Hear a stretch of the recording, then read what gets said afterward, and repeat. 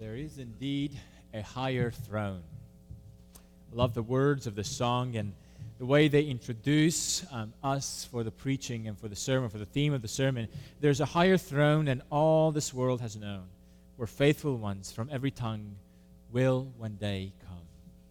Well, I encourage you to open your Bibles to the book of Acts. We'll be reading from chapter 17, from verse 16 through 34.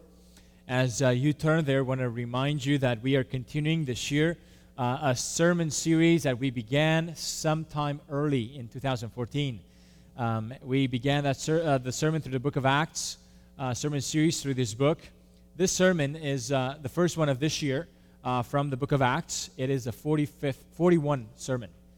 sermon of this series. I pray that the Lord continues to bless the preaching of His Word from this book of Scripture. If you did not bring your Bible this morning, I encourage you to find a Bible provided in the chair in front of you. You may find this passage on page number 926. And here is the word of the Lord as we read together. Now while Paul was waiting for them at Athens, his spirit was provoked within him, as he saw that the city was full of idols. So he reasoned in the synagogue with the Jews and the devout persons, and in the marketplace every day with those who happened to be there. Some of the Epicurean and Stoic philosophers also conversed with him, and some said, "What does this babbler wish to say?" Others said, "He seems to be a preacher of foreign divinities, because he was preaching Jesus and the resurrection." And they took him and brought him to the Areopagus, saying, "May we know what this new teaching is that you are presenting? For you bring some strange things to our ears. We wish to know, therefore, what these things mean." Now all the Athenians and the foreigners who lived there would spend their time in nothing except telling or hearing something new. So Paul, standing in the midst of the Areopagus, said, "Men of Athens, I perceive that in every way you are very religious. For as I passed along and observed the objects of your worship, I found also an altar with this inscription: To the unknown God. What therefore you worship as unknown, this I proclaim to you. The God who made the world and everything in it, being Lord of heaven and earth, does not live in temples made by man, nor is he served by human hands as though he needed anything, since he himself gives to all mankind life and breath and everything. And he made from one man every nation of mankind to live on all the face of the earth, having determined allotted periods and the boundaries of their dwelling place, that they should seek God in the hope that they may feel their way toward Him and find Him. Yet He is actually not far from each one of us, for in Him we live and move and have our being, as even some of your own poets have said, for we are indeed His offspring. Being then God's offspring, we ought not to think that the divine being is like gold or silver or stone, an image formed by the art and imagination of man. The times of ignorance God overlooked, but now He commands all people everywhere to repent, because He has fixed the day on which He will judge the world in righteousness by a man whom He has appointed, and of this He has given assurance to all by raising Him from the dead. Now when they heard of the resurrection of the dead, some mocked, but others said, "We will hear you again about this." So Paul went out from their midst, but some men joined him and believed, among whom were also Dionysius the Areopagite and a woman named Damaris, and others with them. Amen. And this is the word of the Lord for us this morning. Would you pray with me and ask the Lord to bless the preaching of His word? Almighty Father, we confess that we do not have the power on our own fleshly nature to understand your word as you would have us understand it. We depend upon your Spirit because of our sinfulness. We depend upon your Spirit to hear your word in fresh ways. So we pray, would you speak to us by your Holy Spirit? Would you let us understand? Would you let us engage with you through the preaching of your word? We pray this for the glory of your Son, Jesus Christ, and through the power of the Holy Spirit. Amen. Well, friends, this is really the second time I'm reading this passage. The last time I read it was the last Sunday of December of 2014. And I mentioned then, this passage is so vast in what it's trying to say to us that trying to do it all in one sermon was just too much. So I divided it in two parts. The first was on December 28th, when we talked about what Paul preached prior to his speech in the Areopagus. We must remember that Paul preached other things in Athens besides this sermon. We saw that last time I was with you. Today, we are going to talk about the famous speech on Mars Hills. If you have a hard time using or saying, if you feel like your tongue is breaking as you would say the word Areopagus, just say Mars Hills. Mars Hills is a translation of the two Greek words Areopagus. This is the famous speech, the famous sermon that Paul gave. This sermon has often been examined and looked at closely for the purpose of seeing how Paul changed his preaching in different contexts. People make the observation how different Paul's sermon is in this particular case as opposed to in other places where he preached to the Jews. And in some way this observation is correct. In other ways, it is very not true. It's correct that in the synagogue, Paul was able to assume a common foundation with his audience. They would already believed in the true God. The Jews already knew who he was, what his promises were. They already knew his promise to send a rescuer, the Messiah, who would come and rescue his people from their sins. So all this was already common. The Jews already knew about the coming day of judgment when God will bring all things to judgment. All this was commonly assumed. So when Paul has to preach to the Jews in the synagogue context, the primary emphasis that he will bring is that the one promised in the Old Testament is Jesus of Nazareth. That he has already come. And that through him now people are given the promise of forgiveness of sins. That God is now extending forgiveness of sins no longer through animal sacrifices, but through preaching Jesus, through the name of Jesus. This was Paul's emphasis, so that all those who repent of their sins and trust in Christ, in Jesus, to be the Christ, they are granted forgiveness of sins. But when preaching to people who did not have the foundation and the knowledge of God and his plans, Paul has to start with the very beginning. He has to start with telling them about who this God is. What does he require of mankind? You see, this is not a different message. It's the same message, but a different starting point. So that Paul starts this sermon with the truth about God. Let me ask you a question. Can you preach the gospel from the doctrine of God? Can you preach the gospel if you had to focus predominantly on who God is and what he has done and what he commands people to do?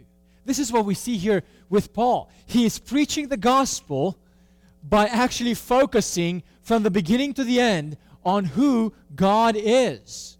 Now, take a moment and think about this question. What would you say about God to an unbeliever? Think about it. What would you say to an unbeliever about God? What would you include? How would you describe him? What would be the first things you would start saying about God to someone who doesn't have a concept of God? To someone who you don't know if they have a good concept of God or a faulty concept of God. Where would you start? What would you include as you would seek to describe who God is to that person? Think about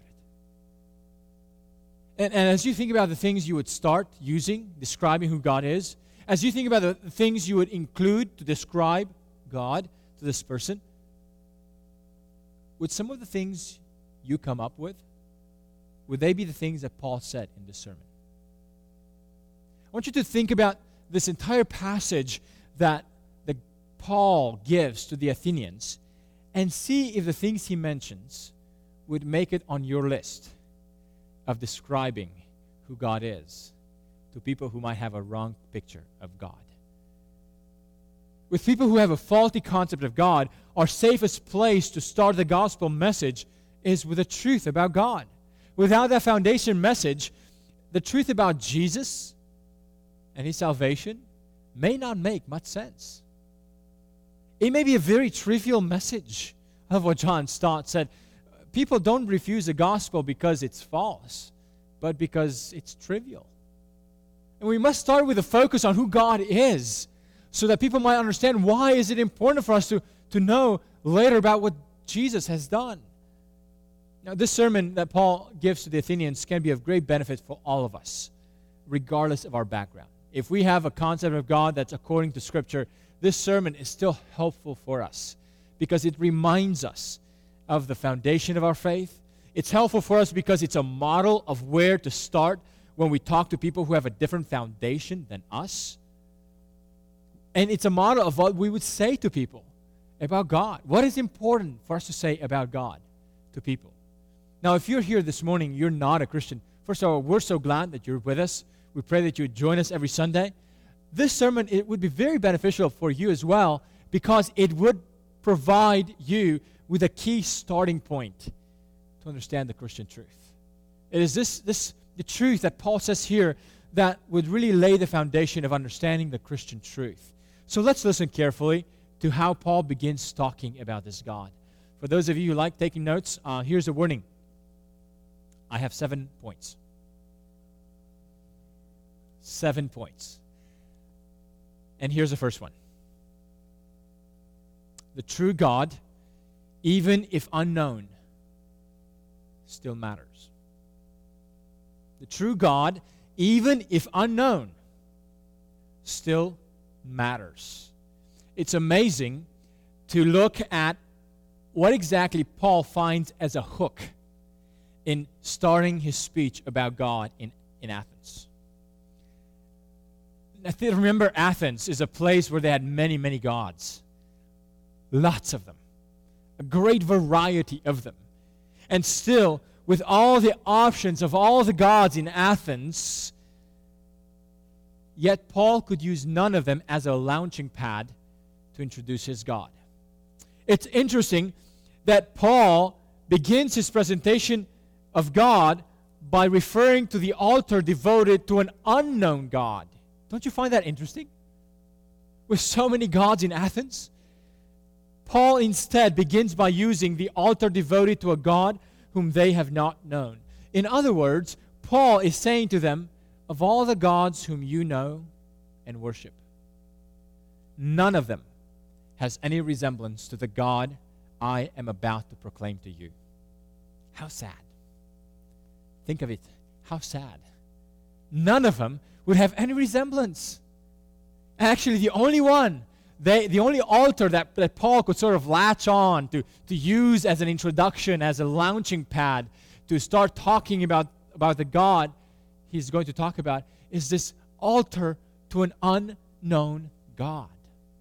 At least the Athenians acknowledged their ignorance that there might be a God out there whom they have not known. At least that part. Today, modern man could care less about a God whom he doesn't know.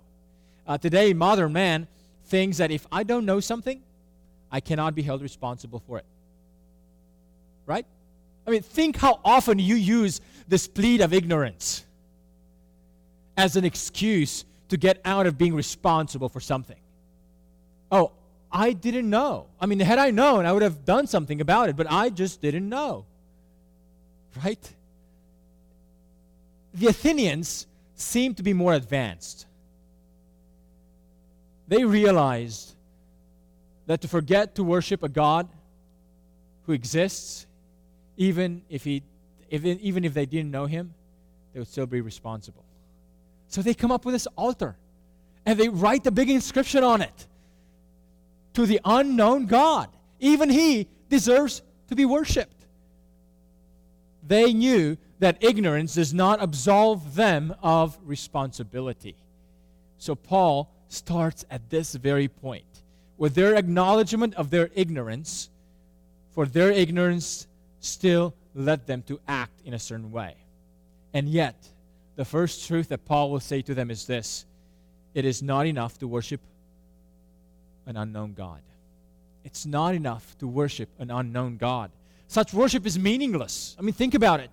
It doesn't have any value. How can we respond to a God whom we don't know appropriately if we don't know who he is, what he is like, what he demands, what he requires, what he commands? That's why in verse 23, look at how what Paul says. What therefore you worship as unknown, this I proclaim to you. This is why knowledge of God, dear friends, is so important in worshiping him. We can't truly worship God unless we know him, so that we don't worship him on our terms, but on his terms. But how can we worship him on his terms if we don't know what he's like? No wonder that Paul, in his prayers throughout the New Testament letters, he would often have this prayer reason for them. He would say that he prays that they would grow in the knowledge of the Lord. Because knowledge of the Lord, knowing God, is so foundational for worshiping him appropriately. Jeremiah 9 says, "Thus says the Lord, let not the wise man boast in his wisdom. Let not the mighty man boast in his might. Let not the rich man boast in his riches. But let him who boasts boast in this, that he understands and knows me." How amazing.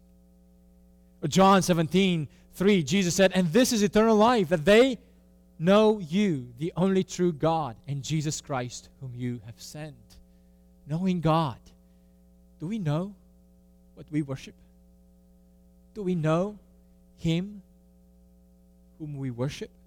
You can't worship appropriately what you are ignorant of. Such worship turns out to be idolatry, because such worship is based not on what God requires and wants, but on what we come up with. And worship according to human ideals always leads to idolatry. Worship that is based on or according to human ideals always leads to idolatry. I love what John Calvin says: God cannot be worshipped rightly unless he first be made known. God cannot be worshipped rightly unless he first be made known. So it doesn't matter if you worship an unknown God. It doesn't. He must be proclaimed so that we might worship him appropriately and correctly. And with this, as we look at Paul's speech, let's look at the truths Paul says about God. But also let's look at how Paul demolishes their idolatrous thinking about God. Notice in Paul's speech, as we look at everything he will say, notice how he will often say what God is unlike. Because in the process of saying what God is like, who he is, Paul also has to deconstruct, to demolish false understandings of God. So listen together with not only what Paul says what God is like, but listen for what Paul says he's unlike. Friends, sometimes the first thing we must realize about God is how unknown he might be to us. We may need to strip off our own conceptions about what we want God to be like. And we need to listen to how he reveals himself to us in the scriptures through the prophets and the apostles. So starting with verse 24, Paul will describe the truth about God. And so here's point number 2. And we will say 6 things about this God. 6 things about this God. Here's point number 2. The true God is creator of everything. So we're going to see some basic truths here, friends, but they're so foundational that sometimes we take it for granted, and we need to be reminded of their foundational nature. Look at what Paul says in verse 24. The God who made the world and all things in it, He is the Lord of heaven and earth. Yes, Paul begins with this very basic foundation, God as creator. Why does this matter? Why does this matter? Because if we don't have foundation, this foundation as God as creator, everything else we will say about God will have no authority or meaning. If He's not the creator, then what gives Him the right to make claims on us? What gives Him the right to define reality for us? The very truth that we would say to people when we say, God says this. Why should I listen to that God? Why should I care about what God says? Because He's a creator. Because He made all things. If He's not the creator, there's no authority, there's no weightiness in the truth of what He reveals.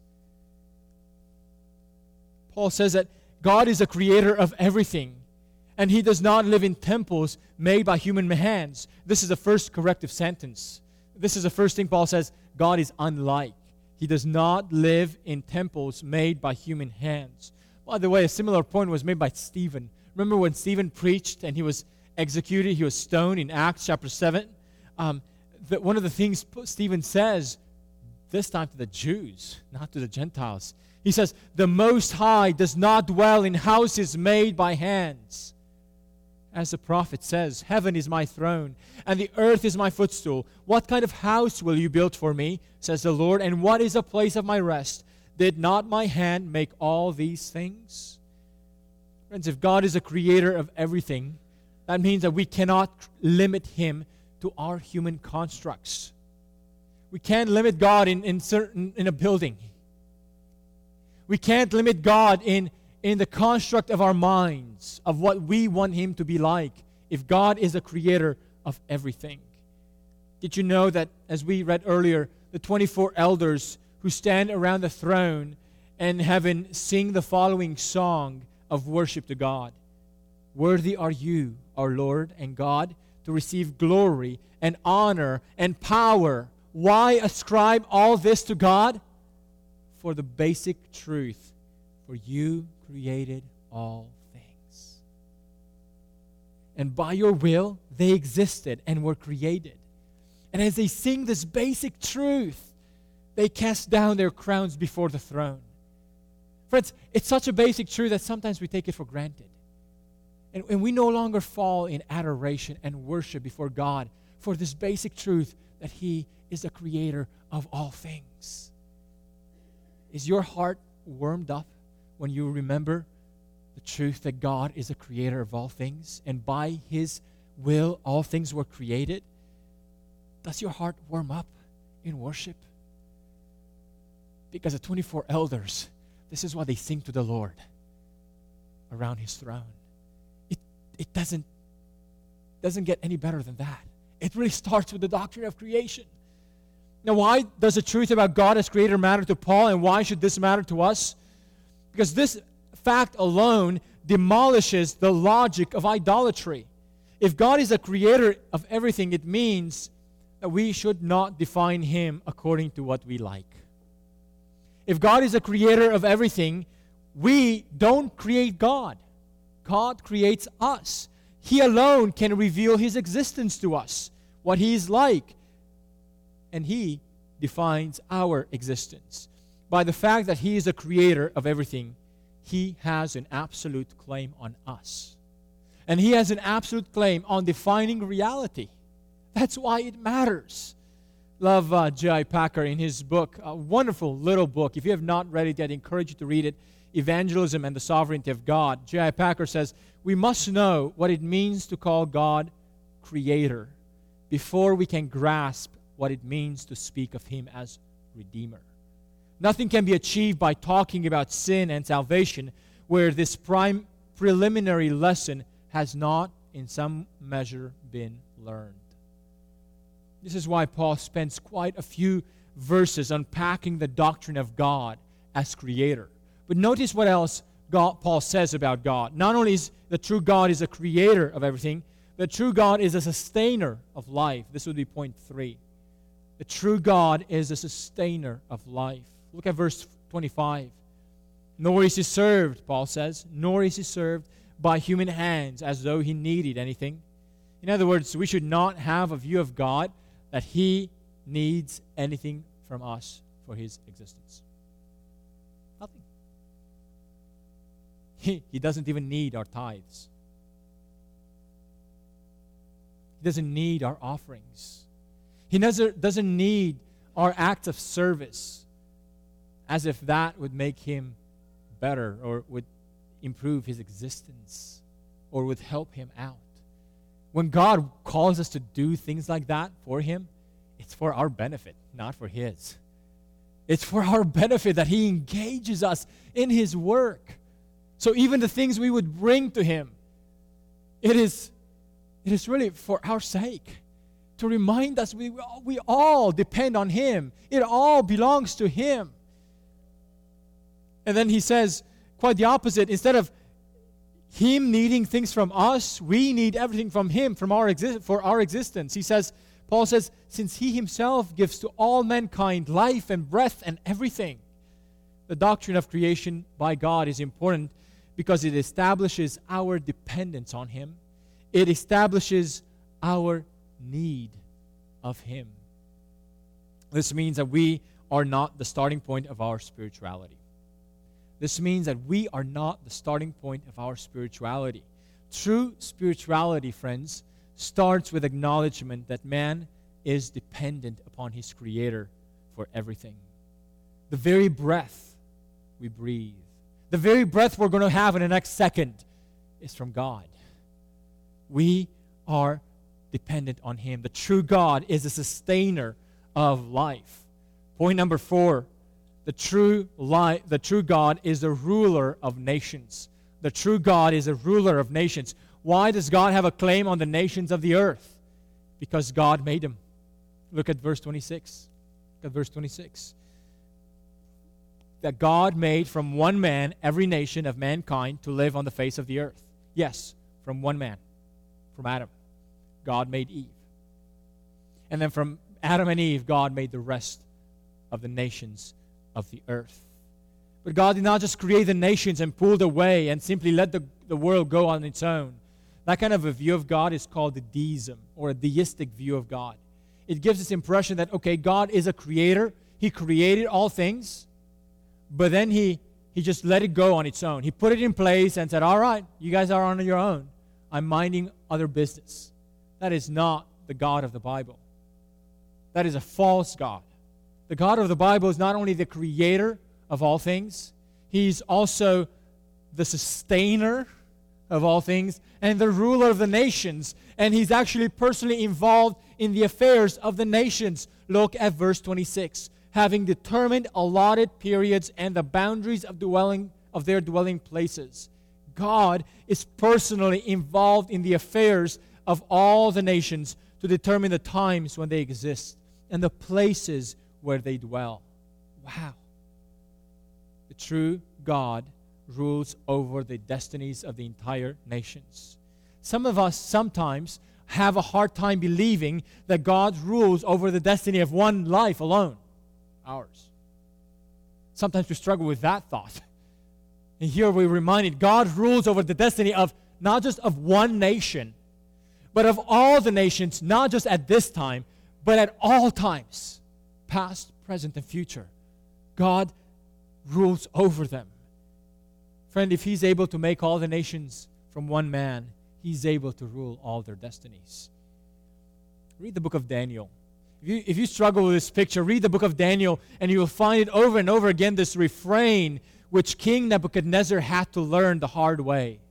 You remember what King Nebuchadnezzar had to learn the hard way? That the Most High God is sovereign over the kingdoms of men and gives it to whom he will. Wow! That's for a theology in the Old Testament of God's sovereignty over all the nations, not just over Israel. God is sovereign over all the nations, and he gives them to whoever he wills. That's why the true God has a claim on all people. He is a creator. He's a sustainer. He is the ruler of the nations of the earth. But there's a problem that Paul tells us about. And point number 5 that Paul says in this sermon is that the true God must be sought. The true God must be sought. Look at verse 27. Why is God engaged? Why is God involved personally with the world? That they should seek God in the hope that they might feel their way toward Him and find Him. Here's the interesting thing. Here's how big of a surprise this comes in this passage. Even though God created us and everything else, even though God sustains all things, even though God is ruler over the destiny of the nations, mankind has lost touch with the true God. And that's why we must seek Him. God's ongoing involvement with the world is so that mankind would seek Him and perhaps find Him. Now, this is what it means for us as we think about how to speak to people about God. Friends, it's not enough to tell people that God is our creator, that He's a sustainer, that He's a ruler over the world, that He's involved in our world. We must tell them that the true God must be sought. He desires to be sought. We have fallen out of touch with Him. We have been ignorant of Him, so that now we, His creation, must find our Creator. And even when mankind has sought after the divine, mankind often seeks wrongly after God. This, Paul will say in verse 29. Look at verse 29. Being then God's offspring, we ought not to think that the divine being is like gold or silver or stone, an image formed by the art and imagination of man. Now put yourself in Paul's shoes for a second. When Paul says this verse, by this one line, by this one sentence, he's condemning the searching after God that has been happening in Athens all along. Because this is what the Athenians have done with all their gods. They have worshipped Him by thinking of them through an image of gold, silver, stone, through an image made of man. This is how their worship has been all along. By this one sentence, Paul declares their entire religious system false. Wow. The logic is pretty simple. If we are God's offspring, if He created us, if we should realize that we are His offspring and He's not our creation, that means we should not create God in our image or likeness. It means we should not worship God according to our tastes. That's why when people say, I am spiritual in my own way, have you heard that phrase? Or you say it about others. You know, he's spiritual in his own ways. Have you heard that? People would say that. I hear it occasionally. That phrase is so foolish. That phrase is so foolish. If we are indeed God's offspring, we should not come up with a concept of how to worship God in our own ways. We should not try to worship God the way we would like Him to be. This is the foolishness of making God in our image. Now, how do people today worship God? A God made in their own image. Let me give you some phrases, and probably you could contribute to these examples as well. People would say, I can't believe a God who would do that. I just can't. People would say, I can't believe in a God who would punish people for their rebellion. I just can't. People would say, the God I like to believe in is a God who is blank. That's the God I like to believe in. All these, friends, are ways of coming up with a picture of God in our own image and likeness. And Paul wipes it out. He says, we must see God, but not in the way we like to see God, but in the way He demands to be sought. Point number 6. How or what is involved in seeking the true God? The true God commands us to repent. The true God commands us to repent. Look at verse 30. It is the only command recorded here of what God or what this God requires and commands. Paul says the times of ignorance God overlooked, but now he commands all people everywhere to repent. This is how God must be sought. And Paul doesn't just tell them to believe in this God, just believe that he exists. What good is it to believe in him if we don't turn to him? Even the demons believe that. People who are estranged from God can still believe in God. People who are estranged from God can still believe in him. What is required, what God commands, is that people would turn to him. This is what repentance is. A turn from worshiping a false religion or man-made idols or man-made religion and begin to worship the true God. Preaching God's command to repent was part of Paul's gospel. Just look forward to Acts 26 when Paul will summarize his ministry to King Agrippa. Paul describes his ministry in this way. Acts 26:19. Therefore, O King Agrippa, I was not disobedient to the heavenly vision, but declared first to those in Damascus, then in Jerusalem, and throughout all the region of Judea, and also to the Gentiles, that they should repent and turn to God, performing deeds in keeping with their repentance. Do you see how Paul's gospel included a command to repent? How Paul makes it very clear that the God he's preaching commands now all people everywhere to repent. Friend, if you're not a Christian this morning, if you have not yet turned to the true God, this command is for you today. Repent. Repent of your sins and turn to God. And if you'd like to know more what this means, I would love to talk to you at the end of the service. For those of us who are Christians, who have repented, let me ask you a different question. When was the last time you told someone that they must repent?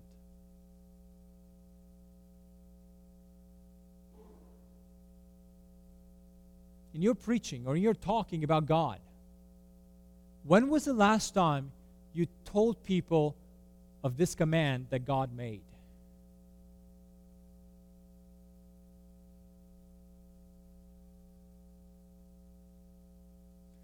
When you spoke the gospel the last time, or in previous times in the past, and you told them about God, about Jesus, about sin, did you also tell them that they must repent?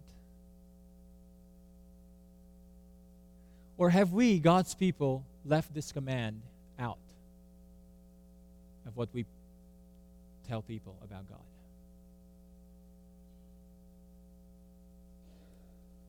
I'm afraid that today we somewhat feel embarrassed to even bring up the word repentance into our conversation when we talk to people. I'm afraid that sometimes we feel embarrassed about this God, and yet this is a God Paul preached. I pray that we would not shun away from letting people know about God's command given to all people all over the place to repent. Knowing the gospel, friends, is not the same as repenting. There are people who know the gospel. There are people who know many things about God who have not yet repented. There are many people in church who have not yet repented. Repentance involves a radical break with the past, a turning away from idols to the true God. This is why sometimes when we talk about the cost of following Christ, it often, you've heard this phrase of costly grace, cheap grace versus costly grace. It oftentimes, and it should feel costly, not because we have to pay for it, but because it calls us to have a radical turn with the past. And because we cherish the past, it feels like it's pricey. It's valuable to us. There's a cost to following Jesus. Not because we have to pay for God's grace. No, God's grace is free. But because that which we are called to leave behind is oftentimes precious to us. That's why the gospel cost oftentimes is communicated as costly grace. Friends, calling people to repent is telling them that that which they have worshipped is the wrong way to worship God. We must tell them to turn from their own way, their own conceptions of God, and turn to the true God and worship Him.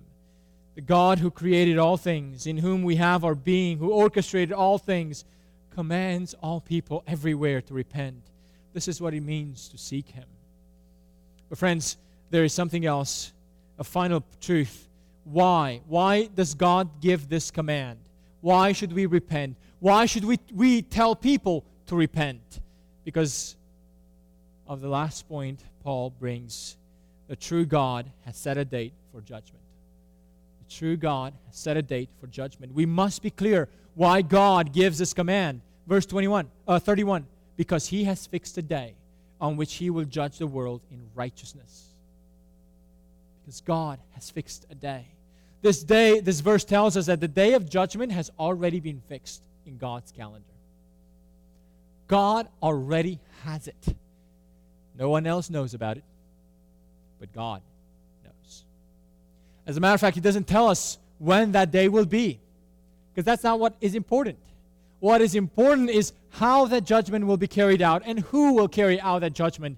Verse 31b, by the man, He will judge the world in righteousness by a man whom He has appointed. And of this He has given assurance to all by raising Him from the dead.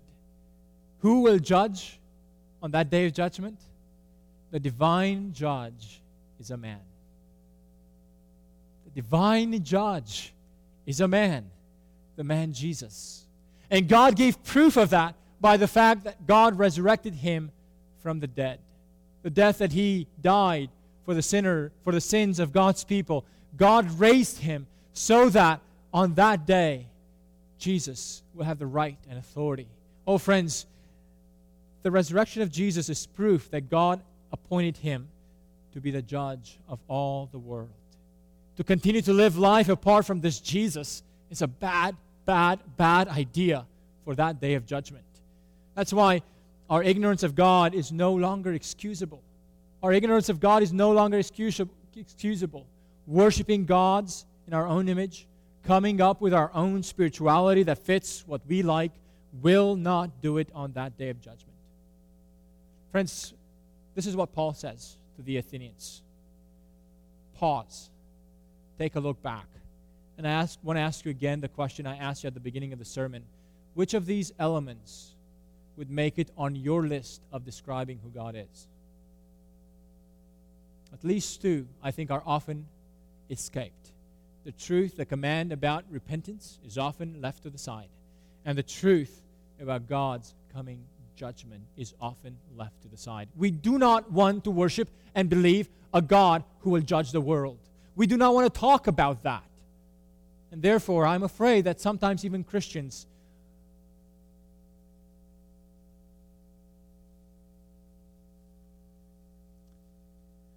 flirt with a picture of an untrue God. The true God commands all people to repent. And the true God has set a day of judgment. This is what Paul makes clear in the most plain terms in his sermon in the Areopagus. I love what John Stott said. We cannot preach the gospel of Jesus without the doctrine of God, or the cross without the creation, or salvation without judgment. I pray that as we consider how we speak about God, that we would let the language of Paul, the things that Paul said to the Athenians, make their way in our own language and vocabulary as we seek to speak about God. That this year, as we begin this year, as we pray and think about opportunities, many opportunities that God will give to us to make and to speak about God, to make Him known, let us pray that these truths will be there, that we will not push them to the side, that we'll speak plainly, forthrightly, and tell people what God commands, and what God will do, and what God calls all people to do, to repent. May that be true of all our conversations about God. Paul's sermon challenges us to go back to our knowledge of God. I pray that you would do so this morning. Let's pray. Father, thank you that you indeed reveal to us who you are, what you're like, what you are unlike, what you command all people everywhere, even now, to do, and what you have set already in your calendar. Oh Lord, with these truths, would you make these truths to sound in our hearts afresh? Father, pray that we may not flirt with our ideas of you that we like and we design you to be in our own image. May we not flirt with that. May we submit ourselves and always go back to your own revelation of yourself and adjust our views of you according to your revelation of yourself to us. Oh Lord, we pray that as you give us opportunities, and we pray that you give us opportunities this year to speak about you. Give us the boldness, give us the courage to speak about you fully and truthfully. In the name of Christ we pray.